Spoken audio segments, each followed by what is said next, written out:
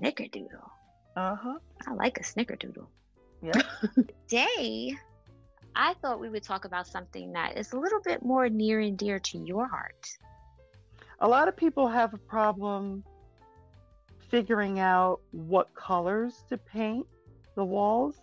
And if you start with a fabulous piece of art, then you can always use, I think Sherwin-Williams has something called Color Snap. It's an app you can download, and it will help you to choose colors based on a piece of artwork that you would, upload or take a picture of, and then it'll scan it and it'll tell you what colors were used in that piece of artwork. So that's a good way to choose paint colors for the walls after you've chosen your art. Another thing that art can do is add texture to a space. You can do that because art is made with various mediums.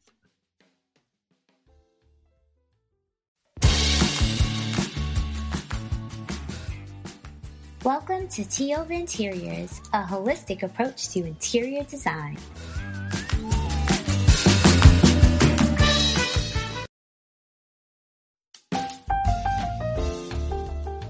Hey, Alicia.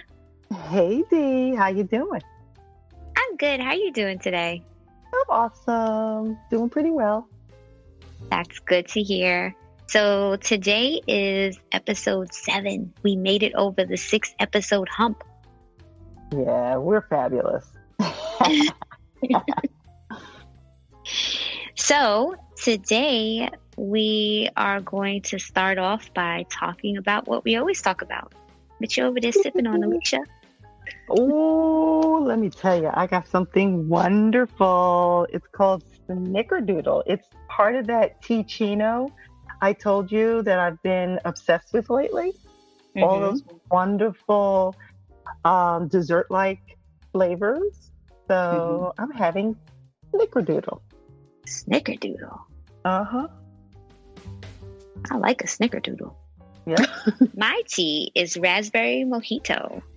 It is sweet raspberry with refreshing hint of mint. It has apple, hibiscus blossoms. It has carrot, raisins, beetroot, natural raspberry flavoring, peppermint, lemon peel, raspberries, and rose petals. All kinds of stuff. It's actually sounding, it sounds a little bit healthy for you. So that sounds good. Yeah, it's nice. I made it cold because I've just been drinking cold tea lately. Because it's been warm, but today was kind of chilly.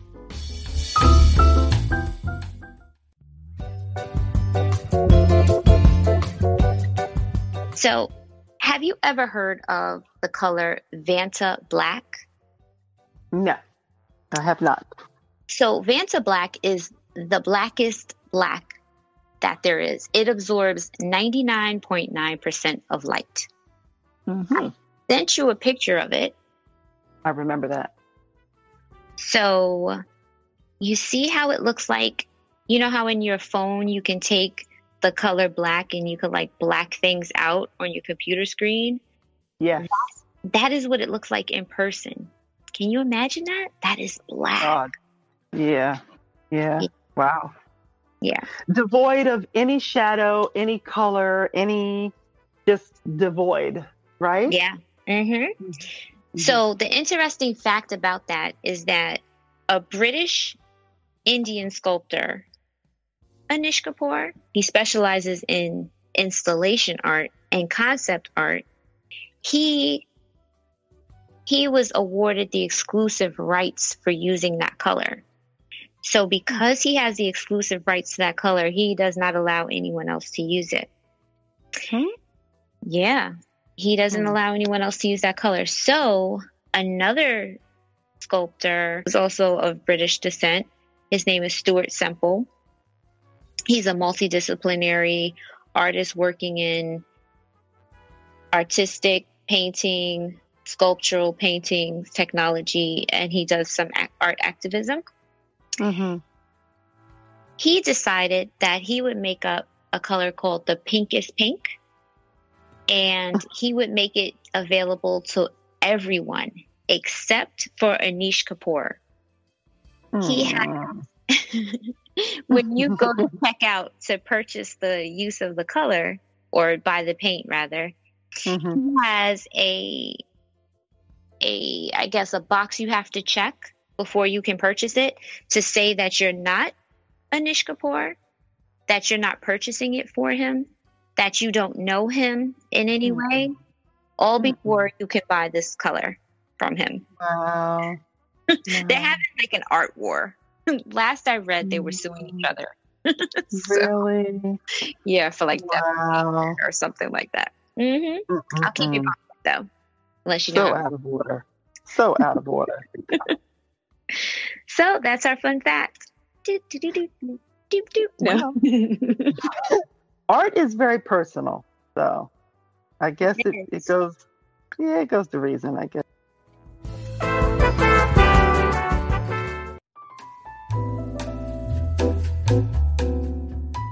So, Alicia, I gave you that fun fact today because we are going to be talking about selecting art for your home. The first thing I wanted to suggest is how very valuable an art piece can be in an environment. I don't mean from a financial perspective. I mean from an aesthetic perspective. If you choose art, and a lot of people don't choose art as a primary, they usually have a space and then they say, you know what, these walls are kind of bare. Why don't I go and I choose some things that I could put on my walls to brighten it up or to make it feel a little more full or filled in. So I think a lot of times what people do is they run to the nearest Home Goods, or some people go online and they look for prints. And I don't think that that's a bad thing. I've done it for my clients. They've had a space that was completely full with all of the furniture. And then they ask me, what do you think I should put up on the walls? And a lot of times people just want to put family photographs, which is fine. If you do a gallery wall and you just want to have your family photos up there, you at least want to use something to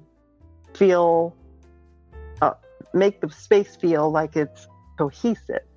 So when you do a gallery wall, which is a whole process of photos of family, and you want to have it all kind of clustered nice and neatly, you at least want to use either one thing that makes it cohesive, and that would be picture frames, or something of the same color, or not the same sizes, but something that brings all of it together.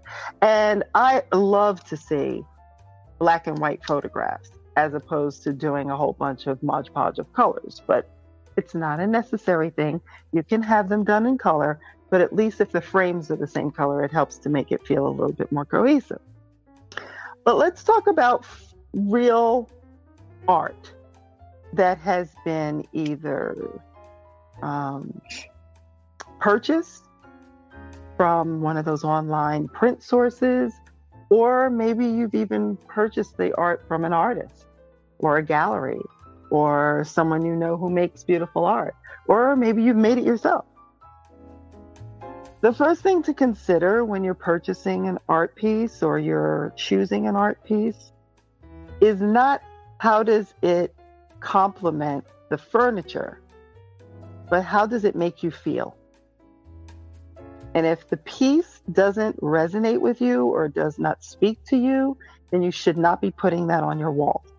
You should not be choosing art, in my opinion, that helps to make the space feel full or makes the space feel more colorful, because you're going to walk by it, and I would say not even 6 months from the date that you put it up, it's going to get invisible. It's going to be invisible. It's just going to be there, and you're not even going to see it. Now, some people might think that's a good thing, but art should be a focal point. It should have presence. It should be the most emotionally connected thing in a room. for you or for whomever it is that's purchasing it or putting it in the space. I would like to encourage people to actually buy the art first. Like, if you have the luxury of purchasing that art piece before you buy all the furniture, then you're building the space around the art. Now, that's a bit risky for most people because, number one, they don't trust themselves enough to choose artwork that really is that powerful. But I will say that most of the spaces that I've worked on over the years, if there is a piece, and it doesn't have to even be huge. I hope I can find the pictures to this. I would love to post them. I did a bedroom for a client, I think it was 2005. And someone who had passed away too, by the time she gave me the piece of artwork, her friend had passed on, but it was a shell. It was an art piece that was done, but it was a shell. And it wasn't a shell that she got, while on the beach. She created it. And I built the entire bedroom around that piece of art. And honestly, it was probably only about 18 inches by about maybe 12 inches. It wasn't a huge piece of art. It was the smallest piece of art in the space because I did buy other pieces of art to complement it. But that whole bedroom took on a persona. It took on personality because of that one piece of art. And the coloring in the art helped to influence the decisions on the bedding and the paint color. It was an absolutely tranquil space. It just felt, and of course that piece of art meant something to her because it was handmade by a friend who was no longer with us. So I just want to encourage people to choose art that absolutely feels good to them and says something to them. So that's the most important thing that I want to say. There are a whole bunch of little things, making art a focal point. You really can make that art piece large in scale. And if it's extremely large and it takes up the majority of the room, I've seen art used as a headboard. And in a bedroom, and the whole piece of art takes on a whole presence in the room. It grounds it. Absolutely. And it's the focal point. Like, how are you going to miss the headboard, right? And how are you going to miss that piece of art? A lot of people have a problem figuring out what colors to paint the walls. And if you start with a fabulous piece of art, then you can always use, I think Sherwin-Williams has something called Color Snap. It's an app you can download, and it will help you to choose colors based on a piece of artwork that you would, upload or take a picture of, and then it'll scan it and it'll tell you what colors were used in that piece of artwork. So that's a good way to choose paint colors for the walls after you've chosen your art materials. So some of it is gouache, some of it is watercolor, some of it is charcoal, some of it is acrylic. I mean, you've got all of these different mediums, and they create different textures and feelings in a space. Sometimes, I remember back in the day, people used to do like sand art. Remember that stuff that was kind of textural? Yeah. I mean, you get all kinds of smooth textures, rough textures. You've got a lot of movement in art, with the Impressionist era or school of artistic expression. And then you've got a lot of swirlies and swishies and movement. And so that adds a little bit of energy to a space. I mean, art is just amazing if you embrace it and make it part of the experience of creating an interior. And that's all I got for you. I do agree. I think that the three most important things that you can start with when you want to start over in a room or start designing your room is, one, for you would be art. For me would be the area rug, right? Then art and lighting. Those are three main components that will help you to create your room. So when you talk about your space, it's always, what is the goal? What do you want to feel when you're done? Do you want it to feel relaxing? Do you want it to feel inspiring? Well, Dee, once again, we have concluded another one of our podcasts, and we're talking as usual to each other, but to people so that they understand that, you know, they're not in this alone. This is definitely a world where nothing is new, but we want to share information that's helpful.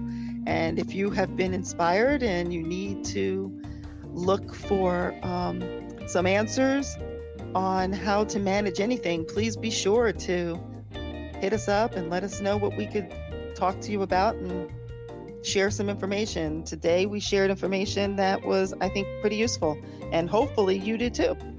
So thanks, Dee. As usual, you are awesome. I appreciate you. Well, thank you, Alicia. You were awesome as well, and I appreciate you.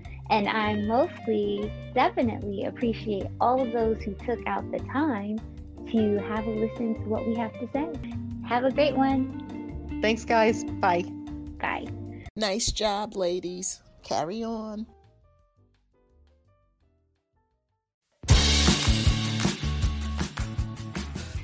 Tea Over Interiors is brought to you by Truesdale Morrison Staging and Design. Check us out at truesdalemorrison.com, as well as on social at Truesdale Morrison Staging and Design. Be sure to like and subscribe wherever you're listening to this podcast, and be sure to come back next week for a new episode. Thanks for listening.